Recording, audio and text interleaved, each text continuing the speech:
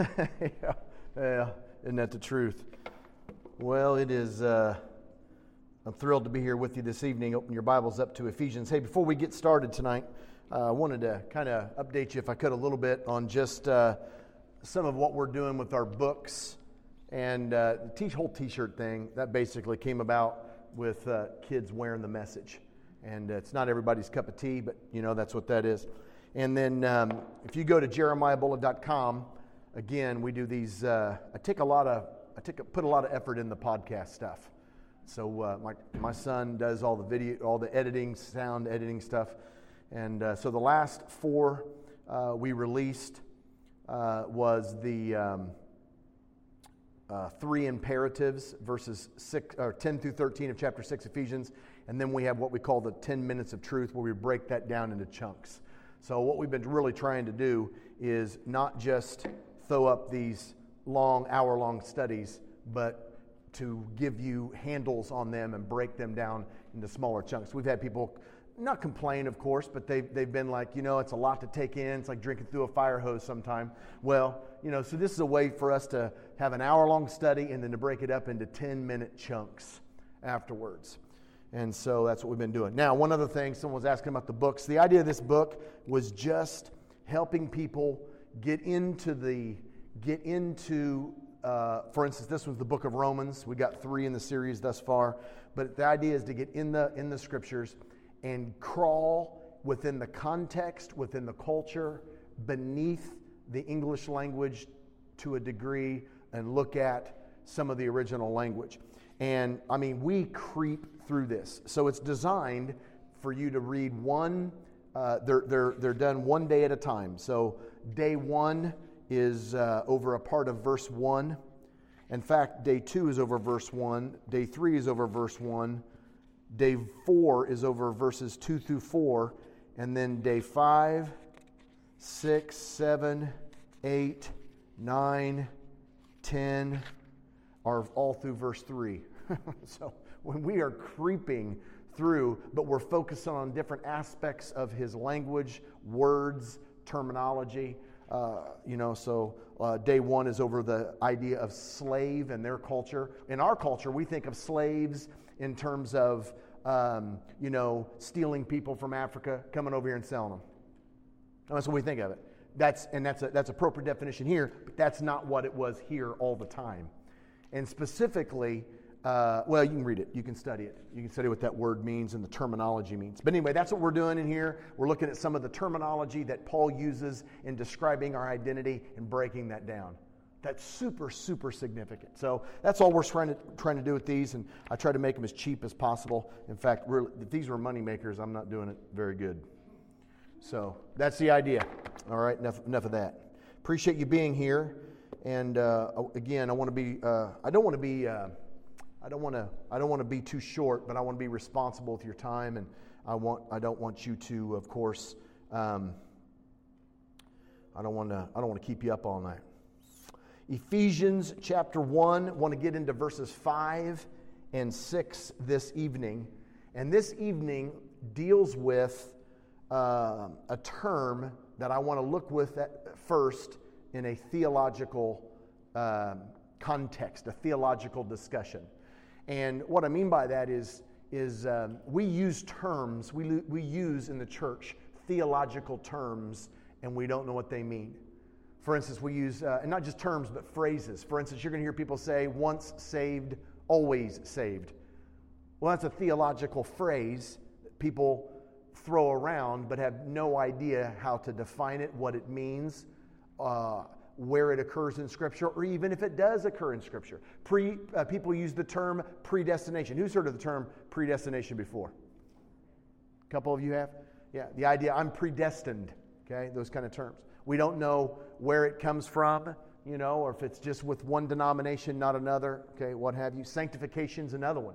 People throw around that term, they don't know what it means. So the term predestination is actually used in verse 5. So we're going to look at verses 5 and 6, and the first thing I want to do is I want to get into the I want to get into the theological implications and basically hash that out with you. Just clarify what Paul means when he talks about predestination. I want to give you what we hear about it in terms of our culture, and then what it means in the text. So let's read, and we're actually picking up the last two words of verse 4, but we're going to look at verse 5 and 6. This is how it reads. In him, in love, he predestined us to be adopted as sons through Jesus Christ, in accordance with his pleasure and will, to the praise of his glorious grace, which he has freely given us in the one he loves. Now, which is typical with Paul's writing, there's a lot packed in there, so let's break this down. But first thing I want to look at, even before we look at the context of love, I want to look at this term predestination, okay? It's the verb. It's actually every time it's only mentioned 6 times in our New Testament, and every single time it is a verb. Okay, it can be translated limited. It can be translated predestined. It can be translated in a loose form, planned, determined. There's a number of different ways it can begin to be translated. If you've been around the church any amount of time, if you've not been around church culture, you're probably safe. Okay, and seriously, there's some stuff that comes out of the church that I'm just like, where did we come up with that stuff? Okay, seriously, think about that. Some of the ideas that we have in our culture that I've heard in my community is this idea of predestination, predetermined, that God chooses who he wants to save, and he chooses who he doesn't want to save. Okay, anybody ever heard that before? Several of us have. Okay, that is not biblical. God desires none to perish. That statement is not consistent with anything else in Scripture. Okay, I have 2 kids. If God says, "Hey, I created one to be destroyed and one to be saved," I'm following another God, no matter what the cost. Not interested in that. That's not just, and that's not righteous. Okay, but that's not what this term means. In fact, this term is really, it's intertwined with this idea, a theological idea that's prominent in the South, but it's other places. But it's intertwined with this idea of eternally secure or eternal security, which leads to this phrase that once you get saved, you're always saved. And that type of terminology is contingent. It is founded on a covenant, contractual relationship with God, which, by the way, is Old Covenant. Okay? New Covenant is not contractual. New Covenant is relational. I mean, it's relational. What makes you a Christian is not a contract. He's not a man upstairs. Okay? It's not nothing you sign in blood. It's not that kind of a deal with strict kind of, and that was very consistent with Old Covenant relationship with God. You can talk about it in that kind of a lens. But in the New Covenant, it is relational.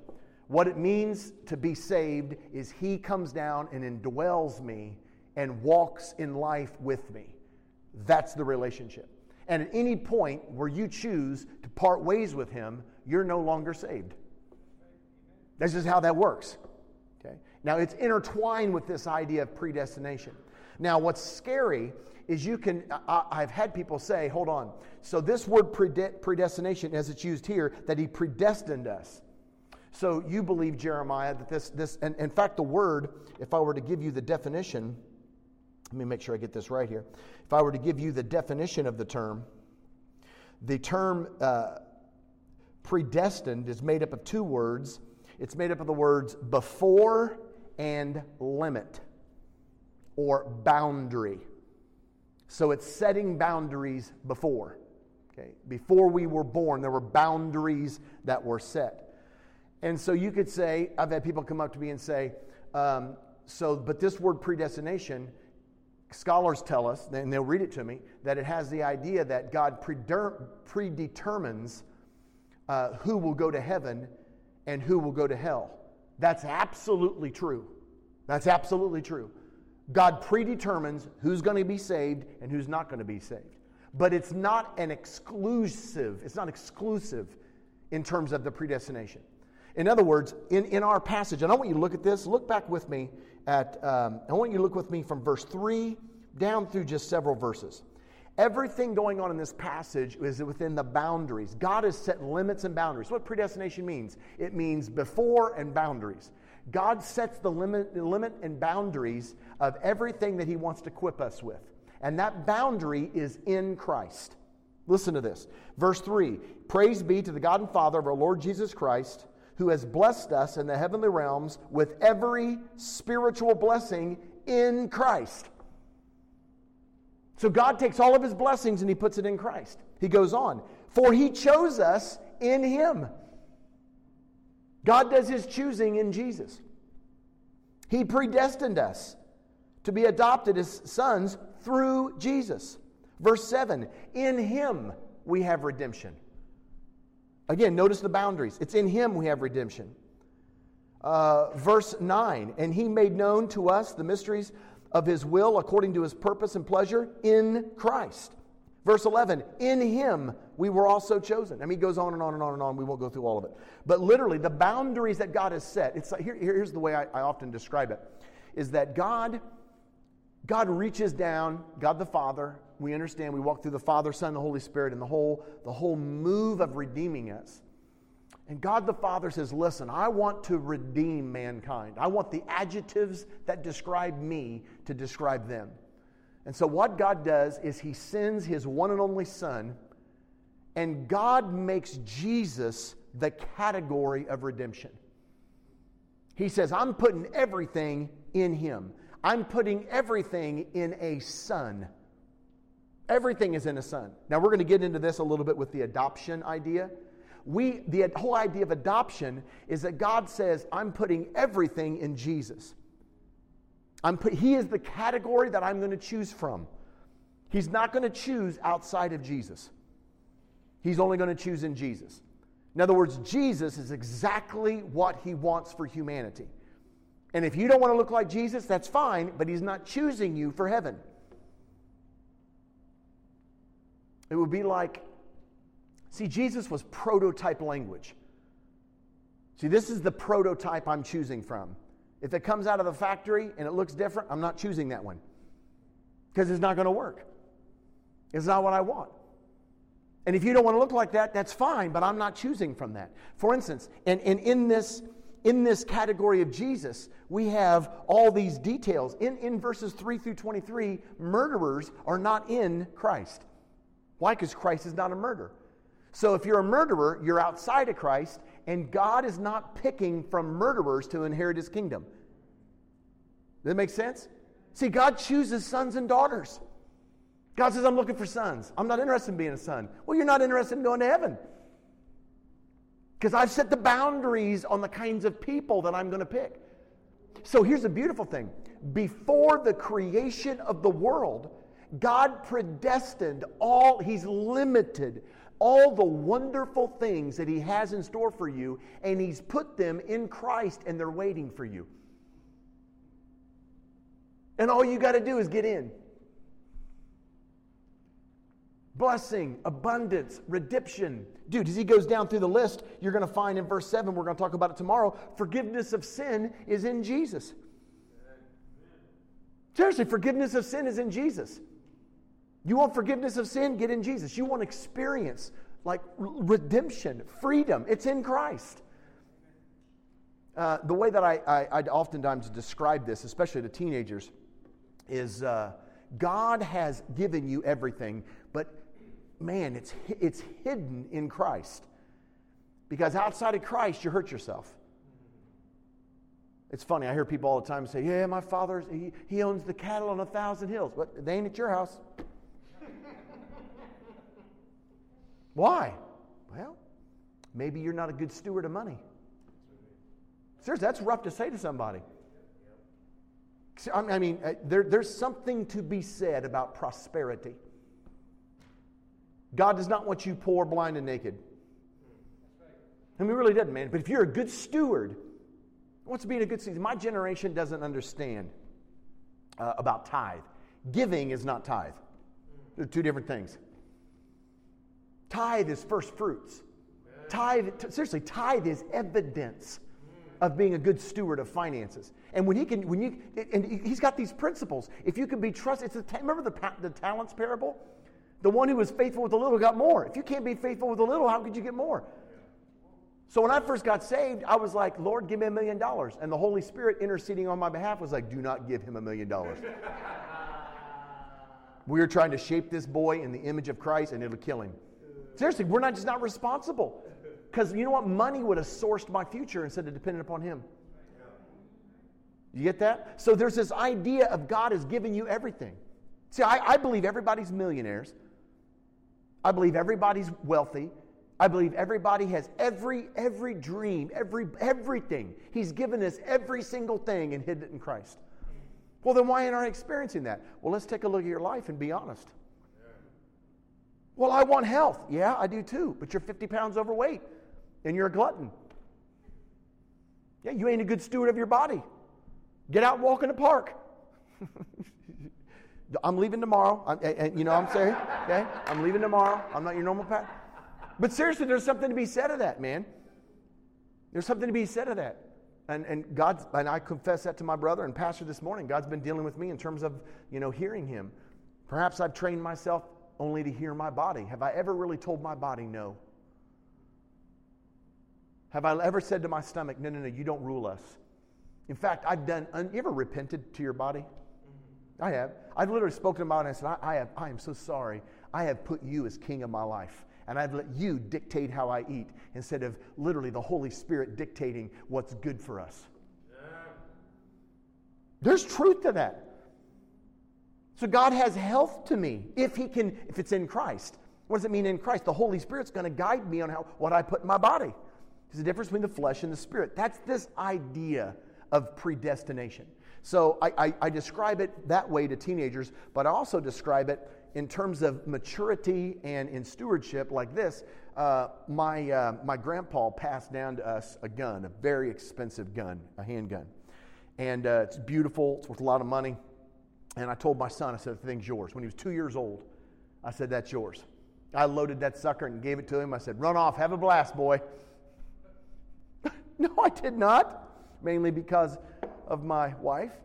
But why? Well, I can't give him that. He's not mature enough.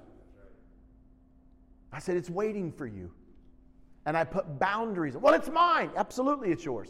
Let me play with it. Not a chance. Yeah, because you are not, come on, you got to be able to steward. See, I think a lot of our spiritual life is like that. I do. I think a lot of our spiritual life, this is this idea. He's predestined. He's given you. It's all freely given. You ever, seriously, people look at that and go, well, I don't see that in my life. Well, that's. We should probably talk about that. It'll be a little embarrassing for you. Because it should be going on in your life. Let's talk about spending. See, we want to talk about, in a church, we want to talk about, I don't drink, I don't do drugs, I don't kill people. Yeah, and I love, not killing people. I love that. I'm a big fan, okay? Big fan. Don't kill people. But see, I'm interested in talking about, man, what are some other issues you're going through in your life? What are you not being a good steward of? That's this idea of predestination. That God sets limits beforehand. Why? Because He knows me. He knows me. And He knows that, man, certain things He just can't give. In fact, it's interesting, and I can't remember where I was actually studying this. It's in verse 8. We'll get to this tomorrow. Listen to this. What he gives us is, verse 8 says, it's lavished on us with all wisdom and understanding. What does that mean? Dude, He knows what He's doing.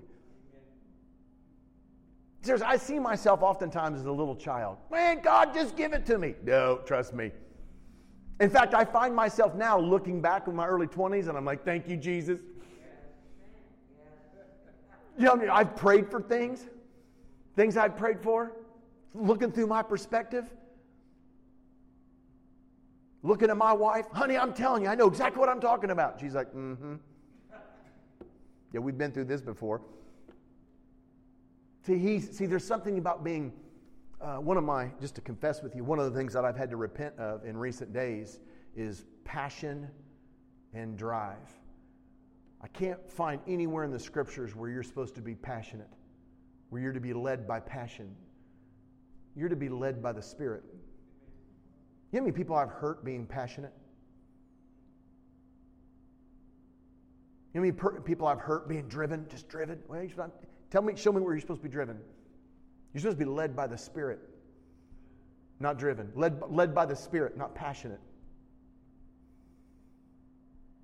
Passionate can be cloaked as spirituality when it might not be.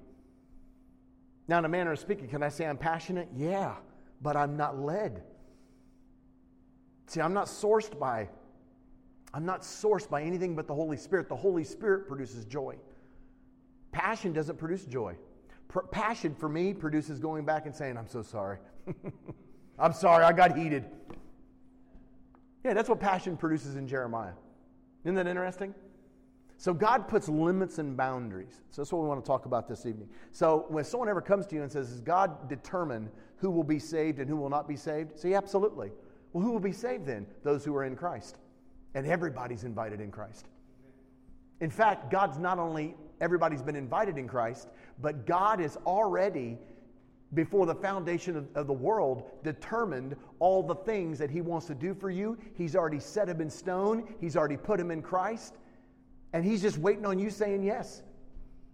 Isn't that awesome? Come on, He's already got the gun. And maybe that was not the best illustration, but He's already got the gun.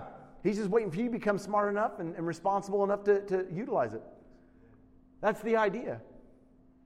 Isn't that good? It's the idea. Well, let's look at this together. He begins in verse 5. Actually, it's the last two words of verse 4, and he says, in love he predestined. One of the most difficult things, and this is so important, one of the most dangerous aspects of reading the Bible is to take it out of context. Politicians are like excellent with this, and preachers. You know, they'll take one, and news, and more than politicians, news organizations, they'll take one statement completely out of context and they'll build a story around it. Do you know that's called lying and deceiving, and it's a product of the enemy? We do the same thing on Facebook. You ever see and Instagram? You ever see the pictures on Instagram? You realize she don't look like that. Yeah, there are not hearts popping around her head. Trust me. The face is not always smooth. You meet him in person and you're like, who are you? Yeah, that's a form of lying. That's a form of deception is what it is.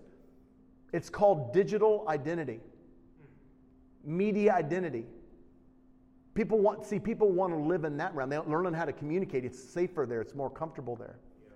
So there's a context in which they operate. They operate from that world and not reality. Which really, and why that world? Because they can control that world. See, to operate in a world that God controls, that's Christianity.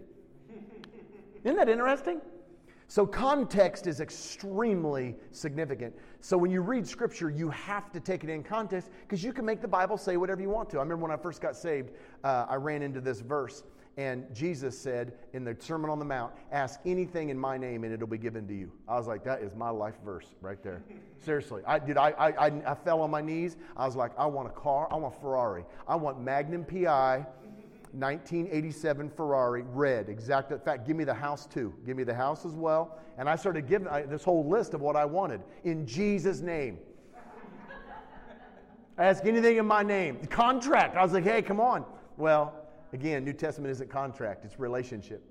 And so that term has context to it.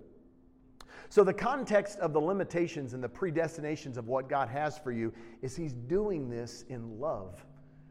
God loves you. Some of the limitations that we find in our life is just astounding to me because I wouldn't, sometimes His love doesn't feel like love. Can I say that? Sometimes His love doesn't feel like love. You know, discipline, God disciplines His children. You know, sometimes He puts me in places that are uncomfortable. You know, and that's both New Testament as well. Some of the things like Paul and Silas in prison, oh, mercy. Okay? But and to look at those circumstances and to realize that you have a God that is guided by love. He is love. By the way, the phrase, there's a few different words for love, whether phrases or individual words in the New Testament. The word that's used here in verse 4 is agape. Okay? It's covenant love. And what covenant love means is it's produced out of a covenant. And the covenant is a new covenant. Listen to me real quickly. The covenant that God makes in terms of redemption is not a covenant based on you. It's a covenant based on Jesus. That's huge. It's not a covenant based on you. It's a covenant based on Jesus. So because of Christ's death and resurrection, you and I can be saved. So God is going to love you whether you want to or not. You're like, well, hey, I'm not going to love him. I'm going to break that covenant. Well, you can't break the covenant because you didn't make it. So God's love, that's interesting. See, God's love and his redemption in your life, him preserving everything, is based off what he did in Jesus. He does not trump your will. See, I've heard people say, well, I knelt as a kid, gave my life to Jesus, ran out, did whatever I want to do. I'm good to go because I signed the... Well, first off, read the Bible. Okay? That's not, you're not receiving, you're not allowing. God does, nowhere in the covenant relationship does God take away choice or free will. He just doesn't do that. It's relationship. And in intimate relationship, in the relationship that are set in the boundaries of Jesus Christ, you have everything that he wants you to have. And he does that because he loves you. Here's a beautiful thing, like love, the whole covenant of love that he has. This is God cannot, in fact, I don't want to get too far ahead because tomorrow we're going to talk about the riches of his grace. So I don't want to go into, but I will say this because I think the greatest tool in teaching is repetition. Grace does not overlook sin because sin is death. Sin, when it's full blown, will produce death in your life. Take sin and base your marriage on sin. I was talking to this young couple, and he was getting ready to get married, like literally within a couple weeks. And he told me, and we were talking, and I said, have you guys been sexually active? I was giving counseling. And he was a little hesitant. And I was like, listen, hey, I don't have to do this. Go do your own thing. But if I'm going to marry you, I'm bringing you an accountability. And he goes, well, we didn't have sex, but we did mess around. And she said, that's true. And I was like, so you lived in sin in your relationship. And he looked at me and he said, well, we're getting married next week. We're getting married next week. It doesn't matter. I was like, oh, that's right, the loophole. God doesn't know what he's talking about. That fornication, hey, it's okay if you end up getting married. And I said, what you don't understand is that you are to be, and I had to walk him through this. This is an example, okay, of grace and the love that God has. The reason he doesn't tolerate sin, as I said, you were created to be her covering. Man is the head of the wife. Okay? The head doesn't mean boss. Doesn't mean control. Okay? Man is the head of the wife as Christ is head of the church. What did Christ do at the church? Dude, he poured out his life. He served. He loved. He didn't control. He didn't come to Judas and kick him out. Like literally, as Satan was entering Judas to go out, Jesus broke this bread, dipped it, and said, before you go, I'm doing this for you. What I'm doing tomorrow, I'm doing for you. No matter what you do tonight, I'm doing this for you. That's phenomenal. See, that's what it means to be a husband. I'm my wife's covering. She feels safe. I'm going to be the voice of God. I'm going to see her through his eyes. Well, this young man did not see her through the Father's eyes. He saw her through his own sex drive. And don't tell me you love her. What you do is you love sex. That's what you do. That's what you love, your sex drive. If we're just going to be honest about it. You love your sex drive. And so what happens is you've developed spiritually this user mentality where you were supposed to hold the line, where I guarantee you in your relationship, I told him, I said, I bet she held the line. And she shook her head before he did. He just sat there like he was caught with his hand in a cookie jar. Yeah, she ended up holding the line. I said, so she's developed this, I'm pushing my hands out. It's this protection, like stay away. Why? Because she don't trust. And what you're going to carry that as the foundation of your marriage, and throughout your whole marriage, how she's going to see you is the person that ultimately, deep down inside, she doesn't trust. And that becomes the foundation in which, that's why you don't mess around before you get married. That's why you don't do that, because you're basing your marriage on, I want to use you. And she doesn't feel safe. Isn't that interesting? See, most people don't look at it like, well, we're going to get married anyway.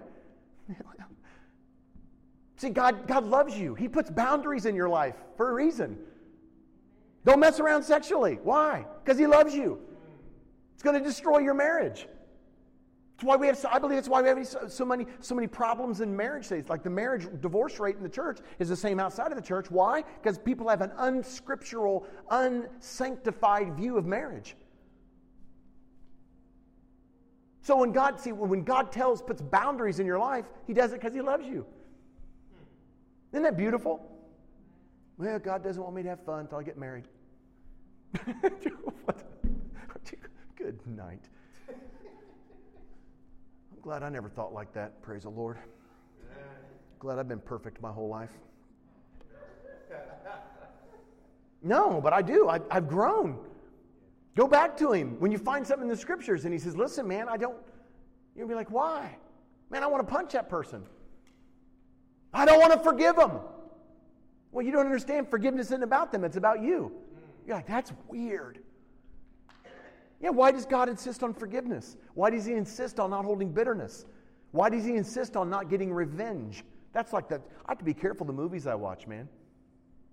Seriously, I find myself coming in agreement with Denzel Washington as he's walking through Home Depot with a nail gun. I'm like, get him.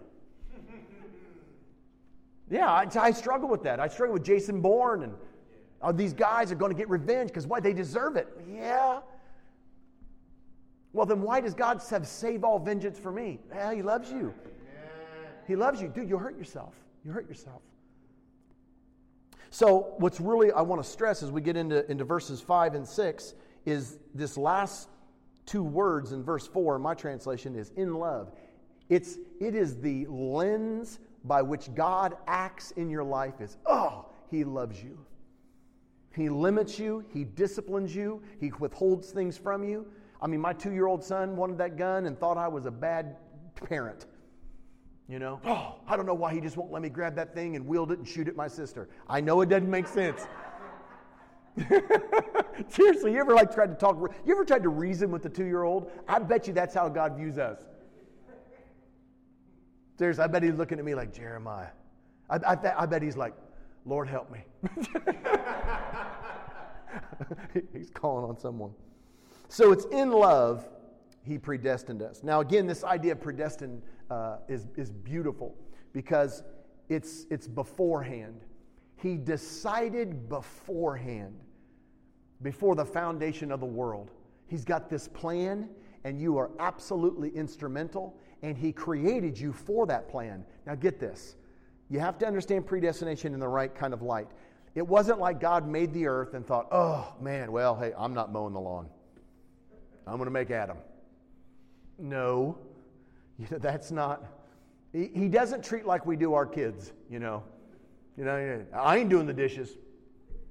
I brought home the bacon. Mom's like, I cooked the bacon. Guess what? You're cleaning up the mess of the bacon. That's not this idea. That God created you in love and He knows what brings fulfillment and joy and bliss and destined you for that. And He's woven that into His whole plan for your life, which is incredible. I'd love to. I'm releasing a number of things on our 10 minutes of truth. There's one that's going to be coming out the end of November on judging, and what the Scriptures have to say about judging. There's a difference between judging and condemning. I mentioned that, didn't I? I think I mentioned that here. The weeks all bleed together. There's a difference between judging and condemning. And we hear in church all the time is, well, only God can judge me. Hey, don't judge. You can't judge me. That's that's so unbiblical. You were created to judge. In fact, one of the reasons I told Pastor this today. One of the reasons I like you guys so much is that you're just some of the most judgmental people I've ever met in my life. I just think it's wonderful. Yeah. In fact, I was talking to my sister, and she was telling me about her just beautiful little daughter, and that she told me last Saturday that her daughter comes in and tells her, she says, Mom, it's about 11 o'clock at night. She should be in bed, and she's dressed. And she's like, hey, I'm going to go out, and I'm having some of my friends that I made earlier in the day. They're going to come out, and they're going to take me riding. And Mom's like, what are you talking about? And she hears these motorcycles pull up. And these guys are out there in this motorcycle gang, and they've got Hell's Angels, and they've got all these motorcycles, and she runs out. She's going to go get on. I'm making all this up. But she's going to run out and jump on the motorcycle. And she said, she looked at her and said, no way, you're not going with them. And I remember thinking, she's so judgmental. You and I make judgments on what kind of TV shows our kids watch, who they hang around, where they go. Come on, we make judgments. There's a difference between judging and condemning. 3 different Greek words in it. I ain't going to do the whole podcast, but you should get on there and listen to these podcasts. So I'm releasing one on judging. I'm releasing one on same-sex romantic relationships in December. It's already recorded and slated to be released. It's about 22 minutes. I'd like to release one on gender. That gender, you don't choose your gender. Gender is the expression of God's creative nature in your life. And in the midst of all the things that can influence gender, you need Christ within the confines of the church figuring out. Literally, we're to be raised and grown within the body. You weren't meant to figure life out on your own. I said all that to say that. But seriously, there's limitations. God's put boundaries in your life. This ain't you. This isn't. And man, my daughter and son are going through this right now. I don't call me dad, but I told them, I said, you ain't allowed to pick out your wife, son, or you're not allowed to pick out your husband, daughter, without my approval. That went over wonderfully right there in the middle of Applebee's. It was terrible. We're never allowed to go back there, by the way. But yeah, the biblical idea is you were not to pick out of your own lens. Making those decisions by yourself, man. You had a father and a mother. You have a family that they give the most, they know you and the value of their voice in your life. You see all that? Those are boundaries. In love, guided by love. Okay, so he writes at the end of verse 4, in love, he predestined, he determined. Let me give you one quick example. This is one of my favorites. Turn back with me to Acts chapter 4. This is one of the best definitions of predestination.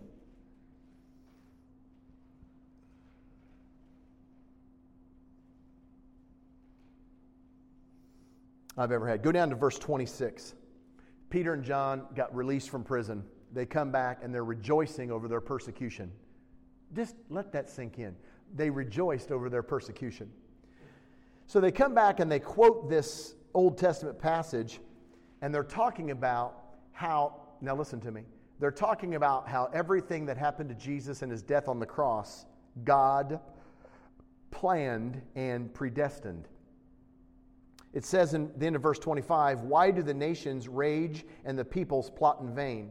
The kings of the earth take their stand, and the rulers gather together against the Lord and against his anointed one. And then he quotes that passage, like, why are they, all the kings of the earth, they're coming against, his anointed one, Jesus, trying to kill him. Verse 27, indeed, Herod and Pontius Pilate met together with the Gentiles and the people of Israel in this city, get this, to conspire against your holy servant Jesus, whom you anointed. Get this, they did what your power and will had predestined, had decided beforehand should happen. You're like, hold on. So this is the complexity of predestined. So God predestined. He brought all the people of the world together, all the Gentiles in Israel, and predestined what would happen to Jesus. Yes. Well, that takes away from their will. No, it doesn't. So here's what happened. God comes and says, I'm going to redeem a world.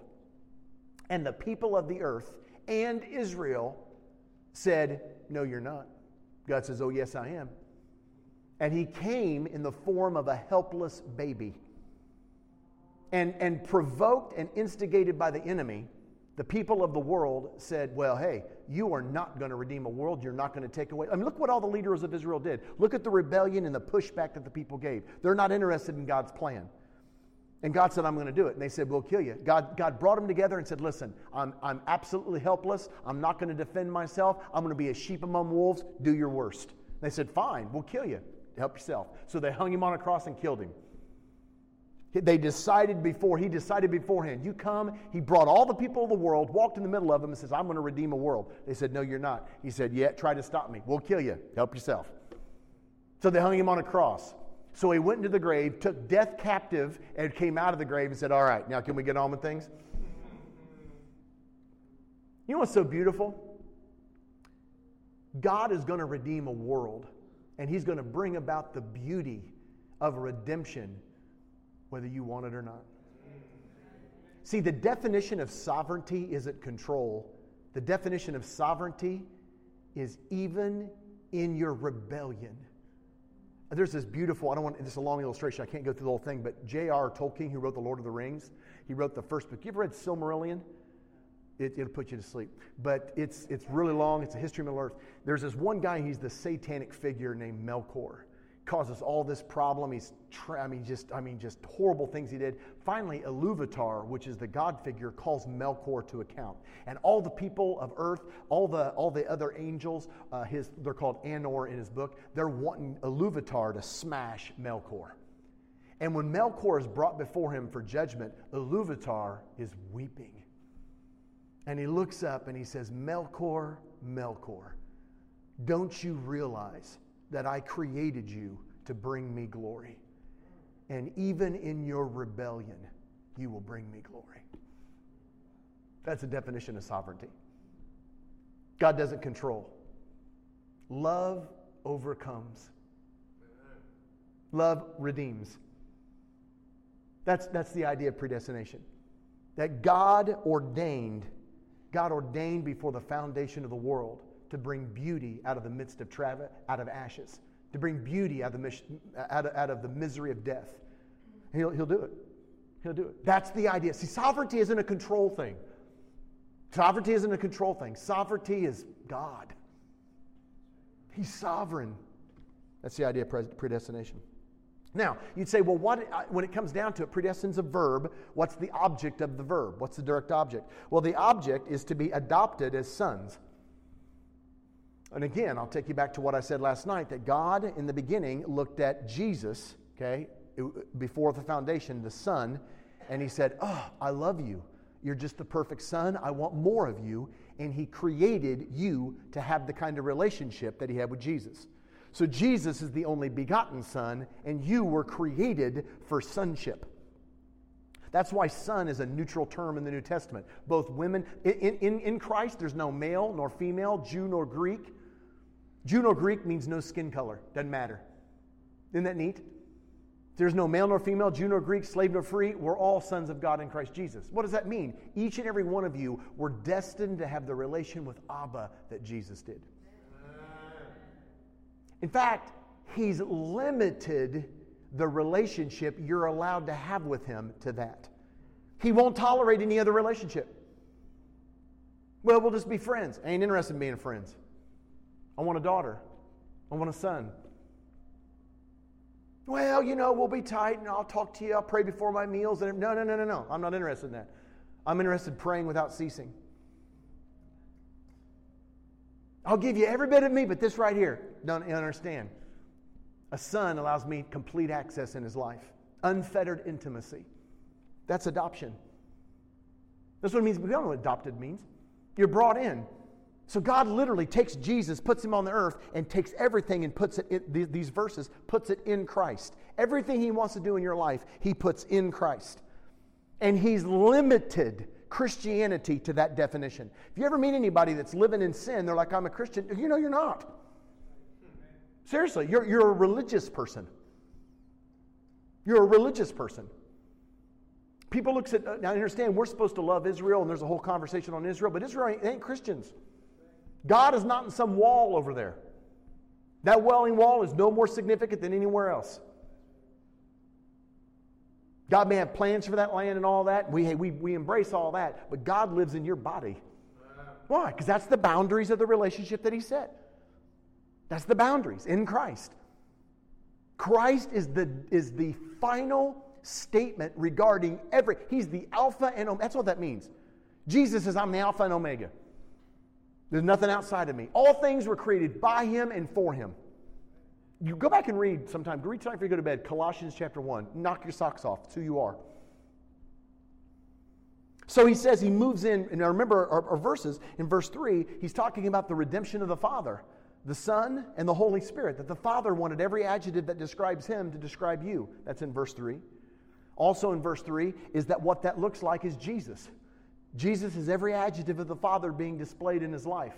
Everything that makes the Father spiritually who he is manifested in Jesus' life physically.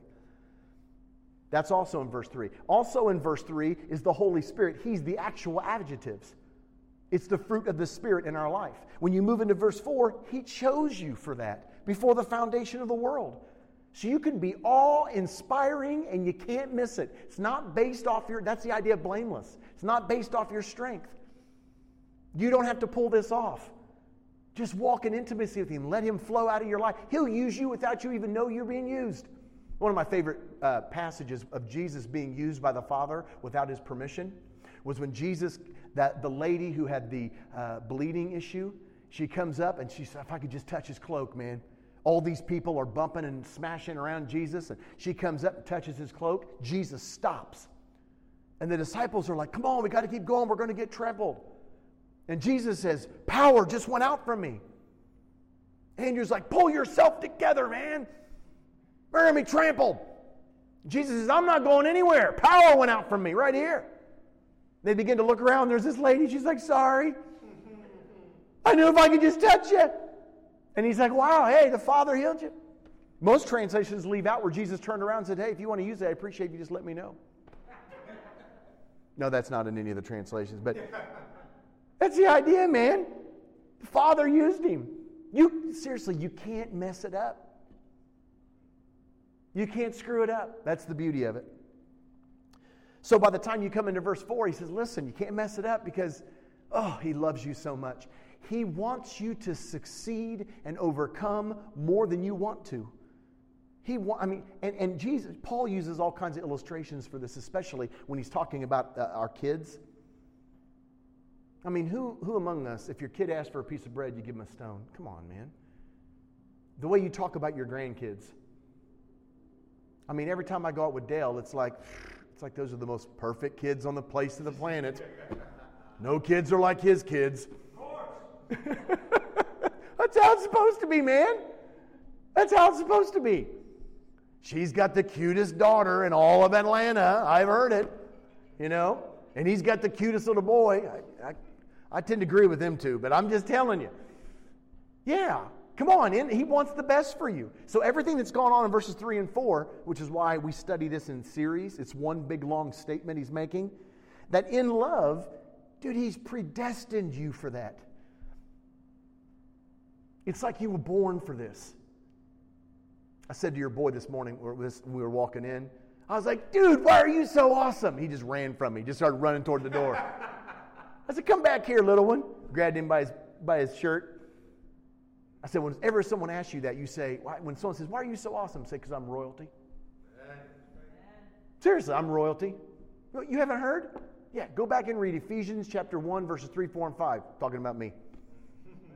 That's who we are. Dude, I just wash him in that. Dude, he'll walk to school like, dude, come on. And when someone says anything about him that don't come into agreement with that, he doesn't believe them. Why? You just don't know. You don't know who I am. He does. Because he's predestined you for adoption. Now, here's the beautiful thing.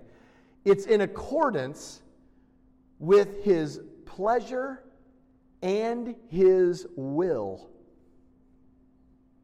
In accordance with his pleasure, with the pleasure and his pleasure and his will, which means, again, he wanted to do this. Now, when you come into verse 6, Paul immediately, in my translation, you have a little dash. It's like in the middle of this writing, Paul just erupts. He just erupts into giving praise. And it's interesting, he says, to the praise of his glorious grace, which he has freely given us in the one he loves.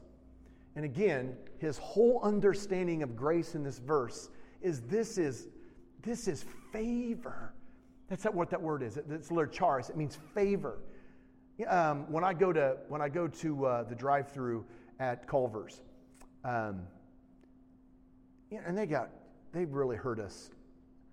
The whole ice cream industry. I mean, it used to be vanilla, chocolate, and strawberry, and we just got way too complicated on all that stuff. I really think we've hurt us. It's really hurt us, you know.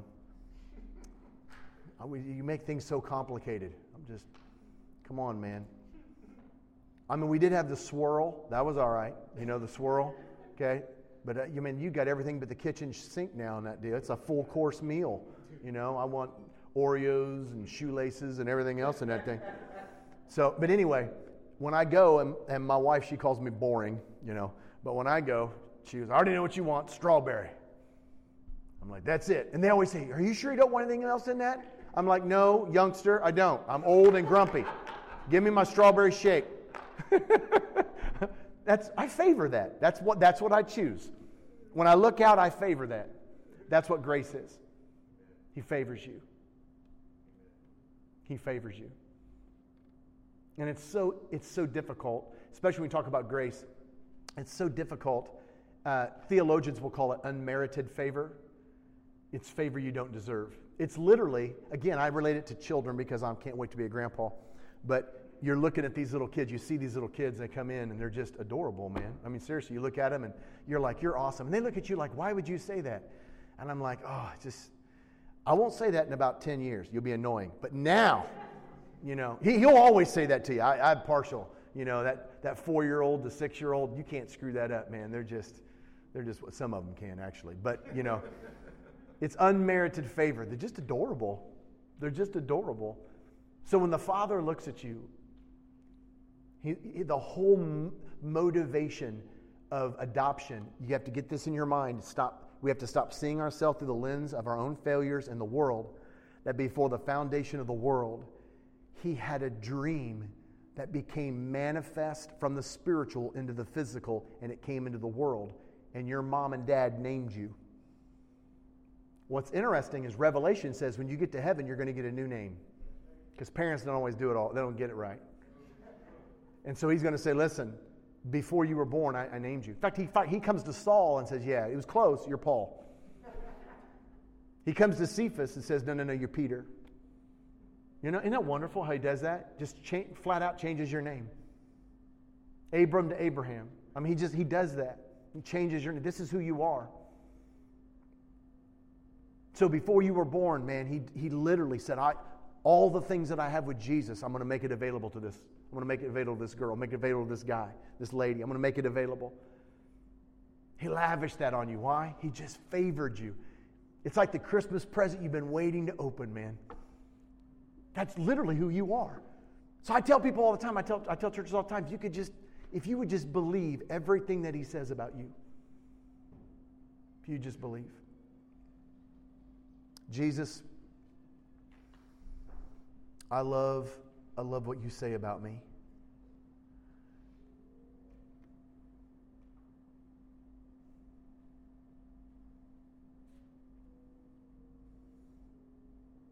I struggle with seeing myself through the lens of my own flesh eyes, my own world. I've found myself speaking evil over me, questioning, why would you love me? Why would you trade Jesus for us? I do. You're never going to get out of us who Jesus was. Not all of us put together. How could you give Him? That's like giving a $1 billion coin for all the pennies in the world. And it doesn't add up, dude. Why would you do that? Love. You lavish on us. You favor us. And you're able, He who is able to bring about everything in my life as He determined, that's whom I believe. You're able to fashion me, mold me, reproduce yourself through me. So tonight, Father, as we're in this room, we really hadn't had a time to respond, and I want to do this tonight. In the name of Jesus, I repent and I recant. I renounce any language. Come into agreement with this with me. Whether you're online or in here, just come into agreement. You don't necessarily speak it out loud, but under your breath, There needs to be air moving out of your lips. I recant, I renounce, I repent of any language that I have received, that I have taken, that I've come into agreement with, that I've spoken over myself, that is not consistent with how you created me. I renounce that in the name of Jesus. I renounce that in the name of Jesus. I want everything you have for me. I give you permission to barge into the areas of my life where I've kept you at bay. I give you access in the name of Jesus. I give you a key to every room. I ask you, Jesus, to bend my mind to yours. I give you free reign. Father, you are living in my body through the Holy Spirit. So Holy Spirit, we share literally the same hands. We share the same brain. I give you permission to think through my brain. I give you permission to be the filter of the things that I watch on TV. I give you permission to be the filter of the things that I think about when I look at the people in my world, the way I drive my car, the way I look at my wife, the way that I look at my bank account, the way that I process emotions. Holy Spirit, I don't want to do anything without your involvement and approval. Because I know in love, you predetermined that I would be like Jesus. That everything that was going on in him and the relationship he had with the Father, you predetermined that I have that. And you're just joyfully lavishing favor upon us. So I receive that in the name of Jesus. I leap into Christ. I want to live within those boundaries. And I ask these things in the name of Jesus. And everybody said, For more information, visit www.jeremiahbullock.com. That's www.jeremiahbullock.com.